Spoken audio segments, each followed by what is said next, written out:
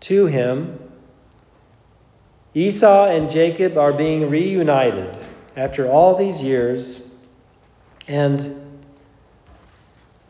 Esau asks them why he sent all these herds of flocks and animals, the offerings ahead of him. So what do you mean by this?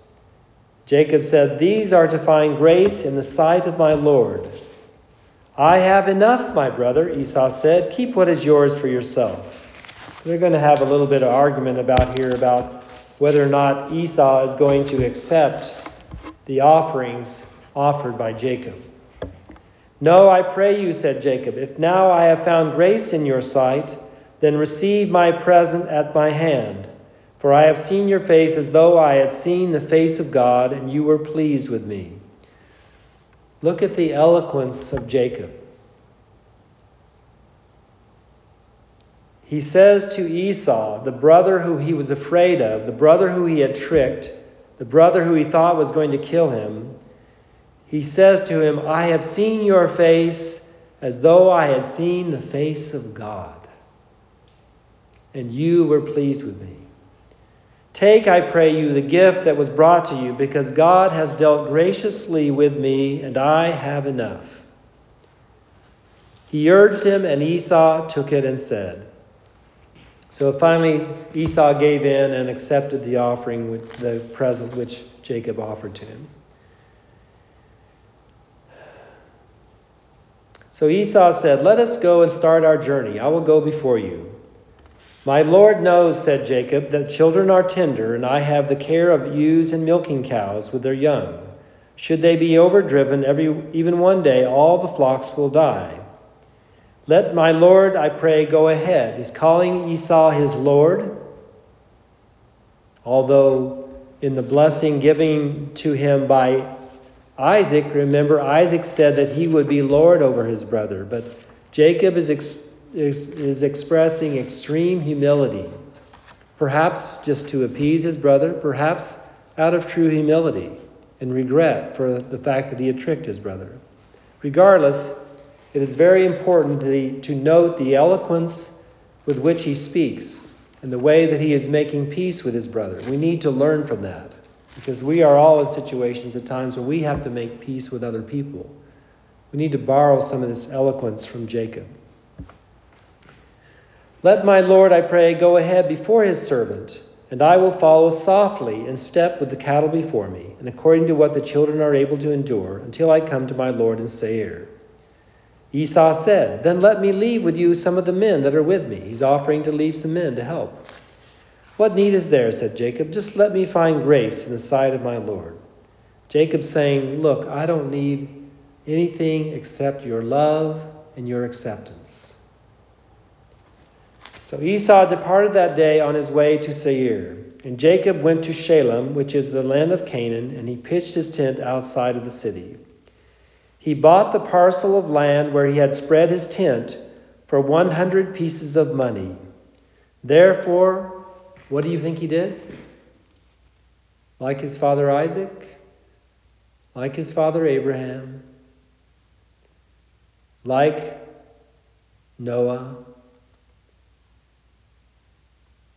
and like all his descendants, he erected an altar and called it Eli Eloha Israel, Elohi Israel.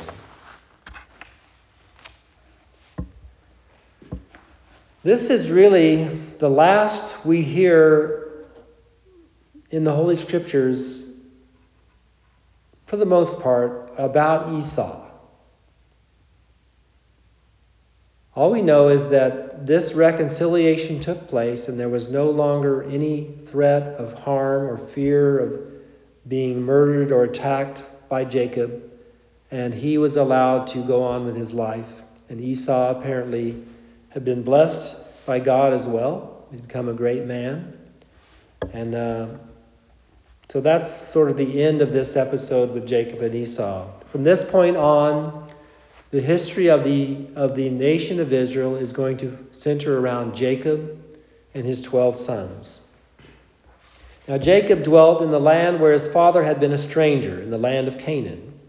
His son Joseph, now a strong and healthy lad, daily fed the flock with all his brothers, the sons of his father's wives, and Joseph brought his father an evil report of them. Joseph was the next to the youngest. Benjamin was the very youngest, but Joseph was the next to the youngest. And he was highly favored by Jacob and Rachel, and he was tattling on his older brothers. We don't know exactly what they did, but we can imagine that it was something pretty scandalous. So Joseph was telling on his brothers. And it says, Jacob loved Joseph more than all his sons because he was the son of his old age. Joseph came really late in life. Remember, Rachel was barren for a long time and finally was able to give birth to Joseph and then to Benjamin. So Jacob loved Joseph because he was the son of his old age, so he made for him a coat of many colors. When his brothers saw that their father loved Joseph more than all his brothers, they hated him, could not speak to him in a friendly way. So Joseph dreamed a dream and told it to his brothers, and they hated him all the more. He said to them, Hear now this dream which I have dreamed. We were in the field binding sheaves, and lo, my sheaf arose and stood upright, and your sheaves stood around about and bowed down to my sheaf. Sheaf is a collection of wheat that's been put together in a bind and tied together in a big bundle. Then his brothers said to him, Would you indeed be king over us? Would you really rule over us? They hated him all the more on account of his dreams and on account of his words. He dreamed another dream and told it to his brothers. Behold, I have dreamed another dream, he said. The sun, the moon, and the 11 stars bowed down to me. He told the dream to his father, and his father rebuked him, saying, What is this dream you have dreamed? Shall your mother and I and your brothers really come to bow ourselves down to the earth before you? In other words, the implication of the dream was that the sun, which would be Jacob, and the moon, which would be Rachel, and the 11 stars would be the 11 brothers, that would all bow down to Joseph. That is the implication of the dream. Well, when the brothers heard about this, they were envious of him, but his father remembered the dream. The brothers were angry, but Jacob remembered the dream. Now his brothers went to feed their flocks in Shechem. And one day Jacob said to Joseph, Your brothers are feeding the flock in Shechem. Come, I will send you to them. Here I am, said Joseph. Go then, said Jacob, and see whether all is well with your brothers and the flocks, and bring me word again. So he sent Joseph out of the valley of Hebron, and the boy arrived at Shechem. He was wandering in the field when a certain man found him and asked him, What are you looking for? I am looking for my brothers, he said. Can you tell me where they are feeding the flocks? They went on from here, the man said, for I heard them say, Let us go to Dothan. So Joseph went after his brothers and found them in Dothan. When they saw him far off, even before he came close to them, they plotted against him and wanted to kill him. They said to one another, Behold, here comes the dreamer. Come now, let us kill him and throw him into a pit. We will say some wild beast has devoured him, then we shall see what will become of his dreams. But Reuben heard this, and he said, Let us not kill him, shed no blood. Throw him into this pit here in the wilderness, but do not lay hands on him. His plan was to later come back by himself, get Joseph out of the pit, and deliver him to his father again. Reuben was, I guess, the more reasonable of the brothers. So it happened that when Joseph came up to his brothers, they stripped Joseph out of his coat of many colors, which he was wearing. Then they took him and threw him into the pit. The pit was empty and there was no water in it. It was an old well.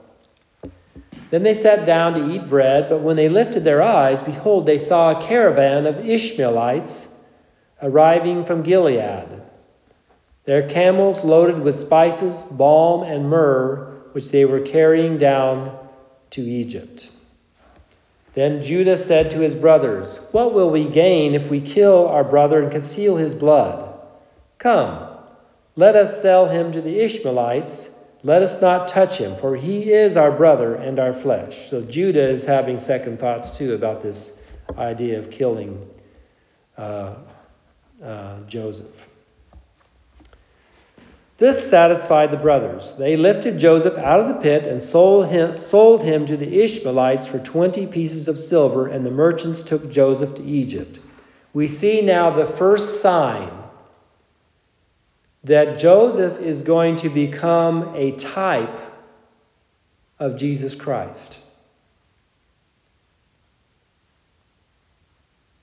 He's going to become a figure, an historic figure in the Old Testament through which God is showing some signs of what he plans to do with Jesus Christ. And we see the first sign here in the fact that he is sold for 20 pieces of silver. Of course, you know Judas sold our Lord Jesus Christ for 30 pieces of silver. When Reuben returned to the pit, apparently Reuben had left the scene, but when he returned to the pit, behold, Joseph was no longer in the pit. Reuben had apparently was not part of this plot to sell him to the Ishmaelites. He must have left and come back. When he came back to fetch Joseph out of the pit, he wasn't there. So then he went to his brothers and said, "This child is not there, and I, where shall I go?" It says that Reuben actually tore his clothes in grief. The brothers took Joseph's coat, killed a young goat, and dipped the coat in the blood. Then they brought the coat of many colors to their father, saying, "We found this. Do you know whether or not it is your son's coat?" He recognized it and said, "It is my son's coat. A wild beast has devoured him. Joseph has been torn in pieces." Then Jacob tore his clothes in grief and put on sackcloth and mourned for his son many days. All his sons and all his daughters rose up to comfort him, but he refused to be comforted and said, "I will go down to the grave, mourning for my son." Thus his father wept for him. So this is the beginning of one of the most amazing stories in all of Scripture, the life of Joseph. And in Joseph we see a theme of the prefigurement of Jesus Christ. We also see in him the theme that God will bless the person who makes up his mind to do what is right, regardless of what situation they find themselves. Joseph was brought down to Egypt, and Potiphar, who was an officer of Pharaoh and captain of the guard, bought him from the Ishmaelites. The Lord was with Joseph, and he became a favored servant, living in the house of his Egyptian master. His master saw that the Lord was with him. In other words, his master perceived that everything that Joseph touched was blessed. Everything he put Joseph in charge of turned out really well. So Joseph found grace in his master's sight, and he was made overseer in his house, and all that his master had he put in Joseph's hands. The Lord blessed the Egyptian's house for Joseph's sake, and the blessing of the Lord was upon all that he had in the house and in the field. We see God's blessing given to Abraham, Isaac, and Jacob. And this promise that Isaac gave to Jacob that whoever blessed him, he would bless, and whoever cursed him, he would curse. That God would bless Jacob and his descendants. We see this being transferred on to Joseph. Joseph had the blessing of God, and Potiphar saw this, so he put Joseph in charge of everything. Potiphar left all that he had to Joseph's hands, and he did not even know what he owned except the bread he ate. He completely trusted Joseph, put him in charge of everything. And the beautiful thing about it was that Joseph was perfectly trustworthy. He did not take advantage at all of Potiphar's trust in him. Now, Joseph was a handsome young lad, and when he grew up, his master's wife cast her eyes upon Joseph and loved him. The wife of Potiphar fell in love with Joseph. But he would not love her, and said to her, "Behold, my master does not even know what is in his house. He entrusted all that he has to my hand. There is none greater in this house than I. Neither has he kept back anything from me but you, because you are his wife." This is, again, God beginning to reveal his true plan for life, for humanity. Notice Joseph is treating it very sacred, the relationship between Potiphar and his wife. This is a revelation of God's true intention for humanity, that one man, one woman be joined together for life in holy marriage. And Joseph, this is the first instance in the Bible where we really see someone verbalizing this principle in a very clear and beautiful way.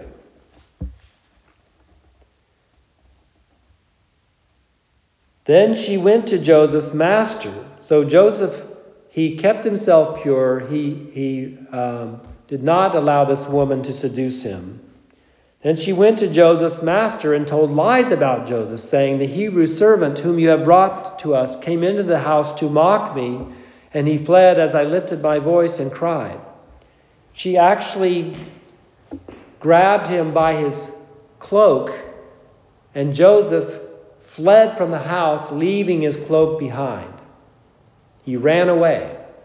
He didn't try to talk her out of it or make her happy or get along. He just fled. And we see that this is a very important principle. In the New Testament, we hear St. Paul encourage us, flee sexual immorality. Sexual immorality is not something you want to play around with. It's not something you want to flirt with. Whenever you encounter a situation where you are tempted to sin in a sexual manner, flee from it, run away from it. And that's exactly what Joseph did.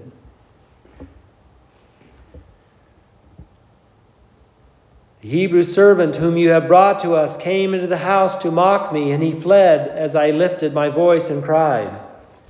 When the master heard the words of his wife, he was angry, and he took Joseph and put him in prison where the king's prisoners were kept, and there he stayed. Second time, an injustice is done against Joseph. First, he's sold into slavery by his brothers. Now he's put into prison and jail because of a false accusation from the wife of Potiphar. But what happens? He goes into the jail, and God continues to bless him. But the Lord was with Joseph and showed him mercy, and made the keeper of the prison think well of him. So the keeper of the prison put all the prisoners that were in the prison into Joseph's hands, and whatsoever they did there, he was in charge of them. We see happening in the prison exactly what happened in Potiphar's house. Potiphar just turned his whole house over to Joseph. He didn't even know what he had in his house. Now he's put into prison, into jail, and the jailkeeper senses the same thing. He sees that the Lord is with Joseph. Joseph is very capable, and everything that he does is blessed. So he puts the whole prison in charge. He puts Joseph in charge of the whole prison. The keeper of the prison paid no attention to anything that Joseph did, because the Lord was with Joseph. And whatever he did, the Lord made it prosper.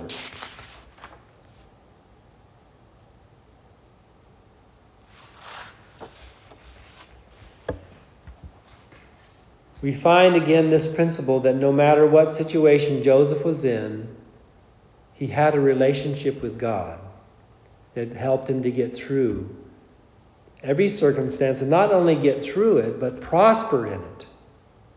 To prosper in it. And this is a beautiful principle. So while he's in the prison, a very interesting thing happens. Sometime later, it happened that the butler of the king of Egypt and his baker offended their lord Pharaoh, the king of Egypt. In his anger, Pharaoh put them both into the house of the captain of the guard, into the prison where Joseph was held. The captain of the guard turned them over to Joseph, and he looked after them. They stayed in prison for some time. Now one night, both the butler and the baker of the king of Egypt dreamed a dream, each of them a different dream. When Joseph came in to them in the morning and looked upon them, he saw that they were sad. He said to the men, "Why do you look so sad today?" Now here again is another character of Joseph. He's in charge of this prison. He could have lorded it over these prisoners. He could have abused the prisoners. He could have treated them shamefully. He had the authority to do so. He was the captain of the prison now. But he noticed the trouble that these two servants were having. He noticed their demeanor, and he asked them what was wrong. "We have dreamed a dream," they said to him, "and there is no one to interpret it for us." "Interpretations come from God," Joseph said to them. "Tell me your dreams." Joseph had some experience with dreams, didn't he? He had had those dreams back when he was back with his family. Joseph had a connection with God.